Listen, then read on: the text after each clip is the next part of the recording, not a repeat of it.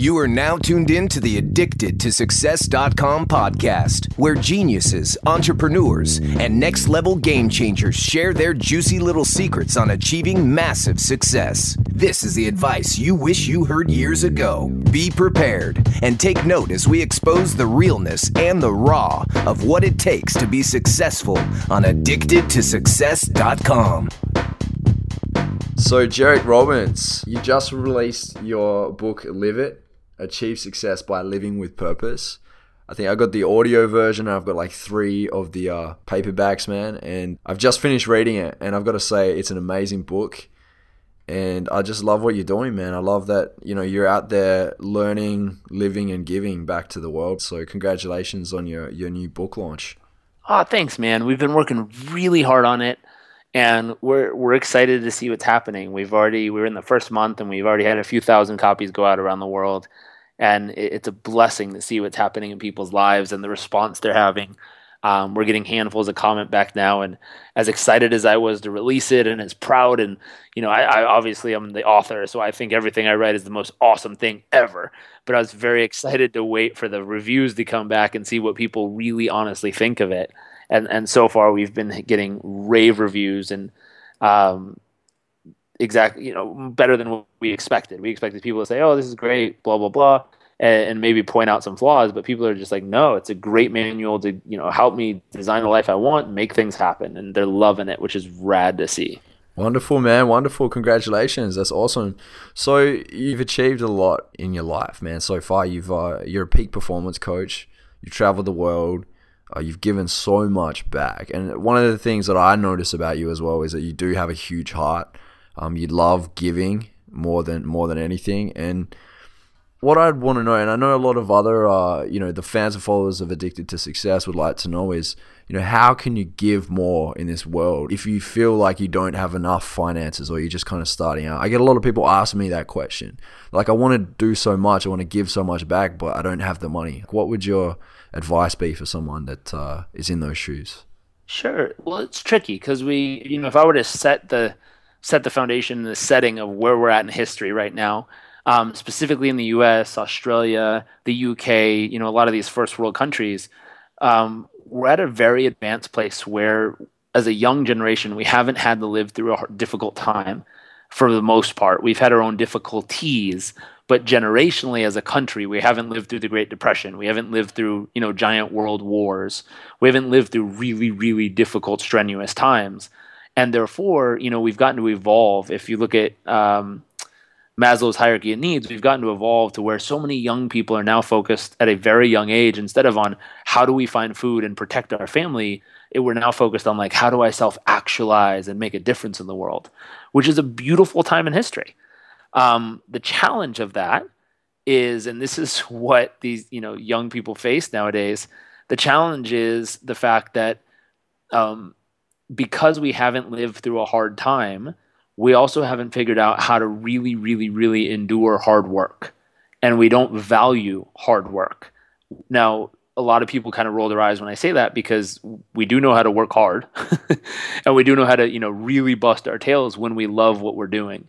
But for some reason, the stuff we don't like to do, the non-fun work, we avoid like the frickin' plague, or have this awesome new word called outsourcing. We get someone else to do it for us instead of taking pride in, rolling up our sleeves and saying, "Hey, give me the shovel, let me do it." And we live in a time where also everyone kind of wants to be a chief. And everyone wants to step back and tell other companies, how they should run it better and how they should do it, and how, adjusting their plan. But they haven't been doing it for 35, 36, 37 years and putting in all the hard work to make the decisions that are being made right now. We enter a company and on day one as a junior associate go, "Hey, I think the firm should change how they do X, Y, and Z here." And it's like, wow, that's interesting. And the awesome part is, as young people, we're intelligent as hell. We do know how to work hard on things we love. We're very great, huge, huge, huge hearted people. But part of what gives you the ability to write a check for $100,000 to an organization you love is the fact that you've busted your tail and been able to build that amount of wealth financially in your business and life. That's where it comes from. It doesn't magically appear in your bank account. You're like, "Oh, hey, I got it. Now I'm going to share it with somebody." And it's the thought process of learn it, live it, give it. We have people who've learned the fact and been inspired from their own heart of, I really want to give, I really want to share. I know this is valuable and I want to pay it forward, and they want to learn, they want to learn how valuable it is, and then they want to give it and pay it all forward. But the fact that they haven't lived it yet, they haven't gone out and really put in the elbow grease, the hard work, the daily grind to build the revenue it takes to be able to drop a check for 100 grand to somebody, is the part that they're just missing the message of live it in their own life, including contribution. uh, and that's what our book is all about. That's what our focus is, getting people to go out there and live it, not think about it, not talk about it, not preach about it, not, have the best intentions about it, but actually live it. And the thing is, we're not the hero. We're not the one that comes in and says, I'm going to show you the way, follow me, I'm the hero. It's like, no, man, we're kind of the trusted advisor. We're that person. If we're the Obi-Wan, we're the person who whisper in your ear and we're like, hey, you're the hero. You're the dude who's going to make all the things happen, or the lady who's going to make the things happen. Let us give you a few tips that I've learned, not just myself. Like, I didn't come up with all of this stuff. I learned it and I was very young, and I got to learn it from my dad and other mentors at a very young age. And then I lived it. I really applied it. I took the past 5 years of my life and I've put everything to work in my own life. I've turned my own vision into reality. I then shared it with clients. Their visions turned into reality. And so now I get to kind of be that advisor and share what works with you, the people who are listening to this. And some of those, secret tricks of the trade, if you were looking for the inside of the kind of that strategy that might give you a way to shortcut it, is instead of trying to shortcut it, the fastest shortcut you could take is literally roll up your sleeves and work harder than anybody else around you. And if you look at people, I look up to people like Dwayne Johnson, The Rock, and he says, you know what? Have a sense of humor and always be the hardest working person in the room. Gary Vaynerchuk, hustle harder than any other human being around you. Outwork them. And I remember hearing a long time ago, if you're willing to do more than what other people are willing to do, you're going to get better results. And, the secret to success, Addicted to Success, I love the title, but if you wanted the secret to success, it's figure out what works and be willing to do it more times than any other person around you. And it comes down to willing. If you're willing to do it more times than anyone else around you, you're going to get better results than every one of them, even if you're incredibly bad at what you're doing. To say, but even if you're horrible, if you do it more times than anyone else, eventually you're going to get better results than them because you're going to outwork them. And that's what it takes at this point in history. Our live it message is obviously not just work hard. We have plenty of great insights in there and strategies to speed up the journey and give you all the shortcuts that we possibly can. At the same time, the core message is you have to be living it. You have to be taking the action. Coming all the way back to your question of, how do you give when you don't have a lot? The key is to switch your mentality first and realize you do have more than enough. And the simplest way to think about that is, maybe if you don't have a ton of financial ability to give right now, which should bug you.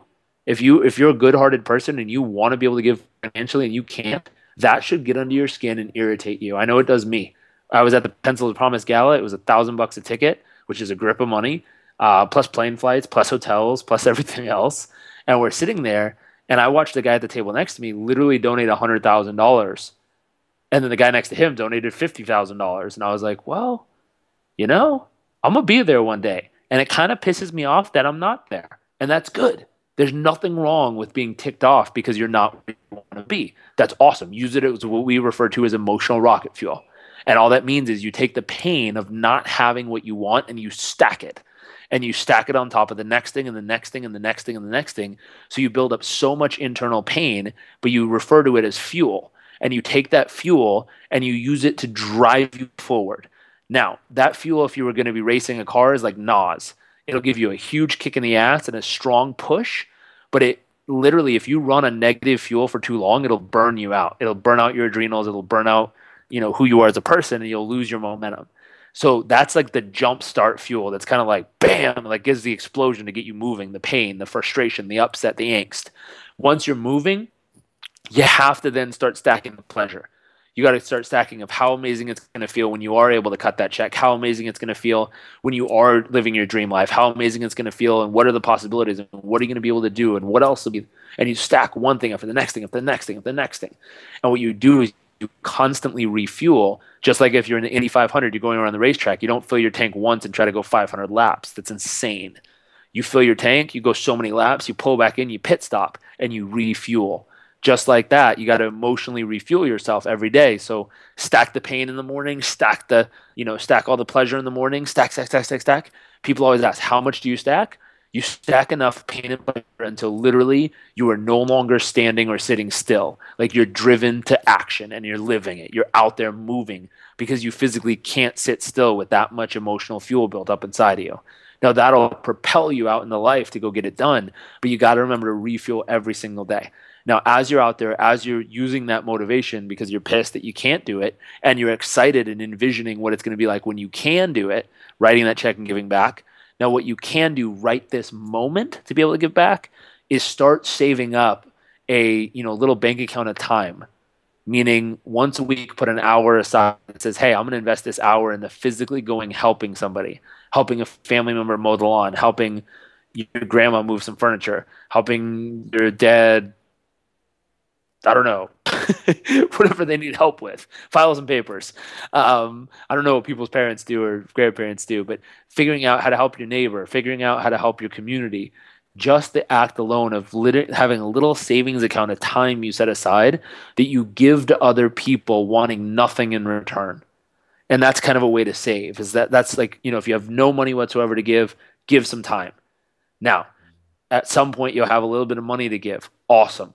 Now you be the one who's selfish enough to pay for lunch or pay for dinner and surprise people, and don't have them count on it. Don't have them expect it, but go out to lunch or dinner with your parents or your friends or your family and just grab the bill, or don't even grab it. Like pretend like you're going to the bathroom, and on the way, grab the waitress and throw them your credit card and be like, here, pay for it all. Thanks.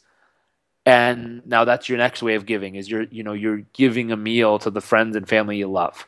And it's like, wow. And that's a little bit more. Then start a savings where 20% of your money that you make every month goes into your personal savings. Set aside 5% every month to go towards some really cool project, and let it save every single month. And you might have to save for 3 years. But at that point, you might have a few $1,000s set aside where you're like, dang, now I get to go to that black tie gala for that event I've always wanted to and support them. Or, now I get to pay this money forward and send it to build a well in Africa, or whatever you've dreamed of doing. Another way to give, that's an awesome, awesome, awesome way to do it right now, is you don't have to be the one with all the funds. And this is something we love to do, where as much as we love financially paying forward money that we've earned, we also love teaming up and challenging our friends to join us in giving back. And so I know this next year we've actually made a promise to Pencils of Promise that we're going to build a school with them, which is $25,000 over the next 12 months. So part of what we did is we put up a fundraising page, and we're asking people to help us. Be like, hey, if you want to help build our school, toss $50 or $20 or $100 in every month and help us build it. We're going to do a good portion of the funding ourselves, and we're opening it up to people in our community who don't have an extra 25 grand to write themselves to toss in 50 or $20 or $10 or $100 at a time. That way they can still have the fulfillment of being like, hey, I helped build a school this year. I was part of that. And every penny counts, because, when the school is built, the school is built. And it's that thought process of find an organization you like, put up a funding page for them. There's tons of sites that allow you to do it online. We do it through Kiva. Not Kiva. Stay Classy, I think. And it allows people to join in and help us build that school, which is another great way. Find organizations you like and give them just a handful of money every week or month. Beautiful, man. Beautiful. That definitely answers our question. That's a really good answer. Thank you. Just going back to, you referring to people like The Rock and Gary Vaynerchuk and how they're on this relentless pursuit for success. I mean, that's what we strive for at Addicted to Success. But I think that one thing that has become a big issue for a lot of, especially younger generation, is distraction. And also not just distraction, but focusing on the minor things. You have a lot of people where, let's say some girls worried about what their makeup is like, or how their hair's done, and some guys are worrying about their shoes or buying the fancy cars, but they're not really doing anything to work towards a bigger vision. What would your advice be for those that need to start focusing on the bigger picture in life? What strategies could they use to focus on the bigger picture? It's huge. I mean, this is a foundational element to having the life you want or not having it. And you're right. There's so many people who are addicted to minor things, and we talk about this in our book. Um, we live in a generation where the average young person will spend at least 10,000 hours between before by the time they're 21 years old, they'll spend about 10,000 hours playing video games. And there's nothing wrong with playing video games. I mean, you can become the most awesome warlord on World of Warcraft, and you can be the most badass sniper in Medal of Honor, whatever game you play. That's awesome. I like the fact that you have all your medals and awards, and congratulations for kicking everyone else's ass in the world. Awesome.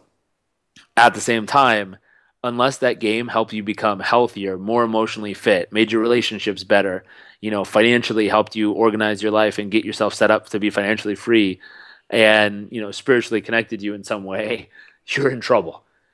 Because why master the things in life that literally are just a distraction to be a pleasurable experience where in the moment it feels good, but that pleasure disappears the moment you're done doing it, versus something that's really fulfilling where in the moment it feels good and that fulfillment consistently lasts over time. And the example I would give you, if you spent, let's say, again, 10,000 hours mastering a video game, if you spent even a few thousand hours mastering your health, which one do you think is going to pay dividends when you're 50, 60, 70 years old? I'm sure you will be very proud of the video game status you achieved. And when you're 50, 60 years old and you're healthy and vibrant and alive and enjoying life and out there doing big things, I'm guessing you're going to value your health a little bit more at that stage. Emotionally, instead of getting so wound up in a video game or so wound up in television or so wound up in, like you said, what dress you're wearing and what your heels look like, and do you have the latest fashion like all the other girls or guys? Do you have the fastest car? I'm sure the fastest car is so cool in your 20s, 30s, and maybe 40s, but all of a sudden you hit 50s and 60s and you're like, meh, been there, done that. And in all honesty, we live in a time where, why waste $200,000 that could literally send your kids to college, that could literally set you financially free for life, when you could spend maybe $500 and rent it for the afternoon? Get the same thrill, get the same emotional high, but you make a smarter decision, invest the money, and now you never have to work again past a certain age of your life. And it's like people don't think that way. I'll give you another example. I was reading about Warren Buffett and his mindset, and he thinks of compounding interest all the time. And so, when someone goes, oh my God, if you won the lotto, what would you do? If you won $6 million in the lotto, what would you do with it? And people think like, oh man, I'd buy this house and I'd take this trip and I'd, drive this car and, I'd invest in these companies. And they think of all the things they do to spend all the money. And if you thought like Warren Buffett, you go, no, $6 million at 2 to 3% a year interest, which is very, very, very low, safe investing.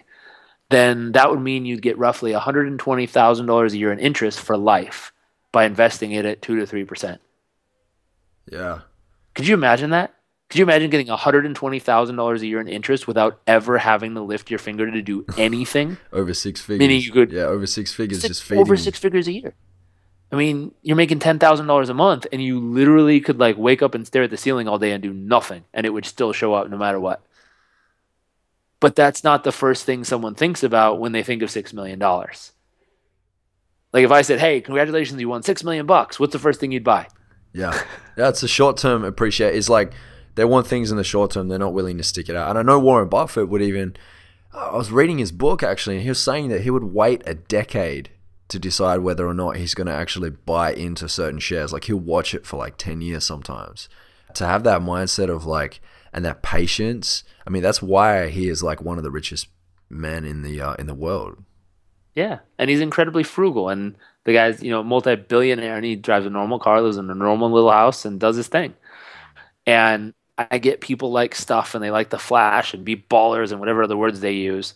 But the truth is, when you can get your mindset shifted to the long-term game like that, fulfillment's a long-term game. I'm going to do this because not only is it going to make me feel good now, but 20 years from now, I'm still going to be really proud I did this. And when you start transitioning to that mindset, it'll help you lay the foundation to build everything else upon. Yeah.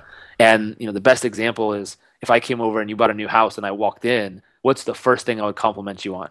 Most people compliment people on like the view, the chandelier, the paint job, the decorations, the furniture. Have you ever watched someone walk in a house and like start stomping all over the ground and be like, "Wow, look at the foundation you built this on. Holy, like give me a flashlight, man. I need to get up under here. Like let me get in the basement and check out the foundation. Like this is solid, man. Like you built this house on solid rock. This is legit." Like you don't hear that because that's not what people compliment or pay attention to. But I'll tell you this, if you build your house on the wrong foundation, your house will be gone. And that's the thought process you got to think about with your life. Our whole book, our whole philosophy is built on how do you set the right foundation so that long term you're set up to win. You cover a lot of different points that I feel completes the whole picture. I feel that it completes what you need to be doing in life to not only reach a level of success, but also maintain it, which is great. One of the points in your book that really stood out to me was overcoming your limiting beliefs. And we have a lot of people that come through Addicted to Success that leave a lot of comments and they say that this is all good or this advice is all good, but I don't think that will happen for me. And obviously that at the end of the day is like they don't believe in themselves. So what would you tell, someone that you're coaching how they can conquer their limiting beliefs? It's simple. We broke it into a 4-step process. And this is something I learned from my dad a long time ago. And the 4-step process is number 1, you got to identify what the limiting belief is. And you just got to be cool with labeling a limiting belief and saying, hey, does this belief help me move closer to my vision for my life? Or does this belief keep me away from my vision for my life? And if it slows you down, keeps you away, or in any way hinders your ability to get to your vision as fast as possible, just label it. Be like, hey, limiting belief, it's slowing me down. Now, once you've identified it, you got to make a decision. And the decision is to no longer allow that belief to ever limit you again. And so I would ask you, instead of me telling you what it is, just ask and say, what decision would you have to make today to never allow that belief to slow you down again? And you have to remember how powerful a simple decision is. It's like Rosa Parks in the US made a decision. Her decision was, no, I'm not going to move to the back of the bus. And it was a time where racial segregation was going on. And that one decision that one woman made on that one day on one bus changed history for millions of people in the US. Now, you go to someone like, let's say, Mother Teresa. She made a decision. I don't want people to ever die feeling alone. One nun, one woman, started traveling the world, finding a way to make people feel connected to as they were dying. She changed history. Became a saint that everyone looks up to and admires and still talks about today, many years after she's deceased. Gandhi made a decision. I'll stand up for what I believe in. Nelson Mandela made a decision. I'll find a way to work with the people who, imprisoned me for 27 years. And he changed history and he led a country to freedom. It's amazing. So one decision can absolutely change history if you allow it to. And my question would be, in order to change your history today, what decision would you have to make about these limiting beliefs? Now, once you've made that decision, the next question is, how do you truly commit to it? And I think most people today have forgotten what commitment is all about. We used to live in a time where a handshake was enough and a man's word was enough to say if he said it's going to happen, it's going to happen. Nowadays, we live in a place where, if you don't have 3 contracts and 5 lawyers to back it up, most people are going to be like, screw you, I'm out. And not even, like, people make commitments and don't even follow through. They sign a contract, a written formal agreement that says, I will do X. And halfway through the contract, they go, I don't like it anymore. No, thanks, I'm out. Happens all the time. And people think it's totally normal, which is a radical thing in my mind. I don't understand how they think it's normal to commit to something and then just drop out when they don't feel like it anymore. Yeah. And so going back to that thought of what would you have to believe about this decision to actually follow through on your commitment and make it last? The final piece is, if you want to see a beautiful example of commitment, Google John Wooden love letters. And you'll see a man who was 100% all in and committed to what he believed in the world. It's beautiful. And the final piece is, once you've identified limiting belief, you've made a true decision to cut it out of your life and no longer allow it to stop you. You've decided that you are 100% committed to following through no matter what. The final piece that you got to say is, okay, what action can I take right now to prove to myself that this is real? And so you got to come up with an action. And you got to do something immediately right now in the moment to prove to yourself that it's legit and it's real. Now, at that point, you've taken a limiting belief and you'll destroy it with action. And the fastest way to kill a limiting belief is go take an action that proves it wrong. If you say, I'm not good at sales, walk out the front door and go sell something to somebody. Why? Because you'll immediately rewire your nervous system and be like, oh shit, maybe I am good at sales. If you're like, I'm not good at meeting women, wait, walk out the front door, look for a woman, walk up and just say hello. Like, you don't have to say anything else, just say hello. Yeah. And all of a sudden you'll be like, whoa, maybe I am good at meeting women. You got to challenge it with action, which is the whole concept. Live it. Go take the action. Yeah, that's right. Yeah, we almost get really good. We become these masters at talking ourselves out of things. Like, we're our own best storytellers. And I think you got to stop telling yourself these negative stories or these limiting stories. That's for sure. Yeah. You got to stop telling the negative ones. You got to start telling the ones that actually inspire you and move you to action. 100%. Now, you've shared the stage with a lot of notable speakers and influential people, man, and I'm sure you've met quite a lot throughout your travels in the world. So what would you say has been the biggest lesson that's been handed down to you, or the best advice that you've ever received? Be yourself. Be your true, authentic self. Do things that make you happy. Do things that make you feel fulfilled long term. Learn, live, and give. Learn what it takes to live the life you want, live it fully, and then find a way to pay it forward. Always be the hardest worker in the room. Do the hard easy. Do the hard stuff now so that it's easy later. And, fall in love with hard work. Fall in love with life in its simplest form. If you want to have a life of meaning, create deep meaning and purpose in all that you do. I think that's one of my favorite life lessons. I was living in a village in Uganda, and I met this man who was a janitor at a hospital in a village and just swept leaves every day. And when he's so happy and so fulfilled in his late 80s, it seemed like he was in his 80s. And I interviewed him and had a translator and asked him, why do you do what you do? And he said, the reason I do what I do is I believe every human being, whether it's a small baby about to enter this world or a sick or elderly person about to leave this world, deserves a clear path to do so. And I figured out why this man was so fulfilled with his life, because he wasn't just sweeping leaves every day. He was clearing a path for people to enter and exit the world. And it's like, what a noble thing to do. And he felt so fulfilled and he was so happy every day doing something so freaking simple. Yet you meet people who are, stockbrokers and engineers and investors and like all these amazing technical jobs, and they feel miserable because they add no purpose and no meaning to who they are and what they do every day. So it's teaching people, how do you add that deep meaning and purpose to all that you do? So many life lessons. Beautiful, beautiful, man. What would you advise people to do that are struggling to find their purpose in life? Anyone who's struggling to find their purpose, I would say look around and figure out what's meaningful and purposeful to you.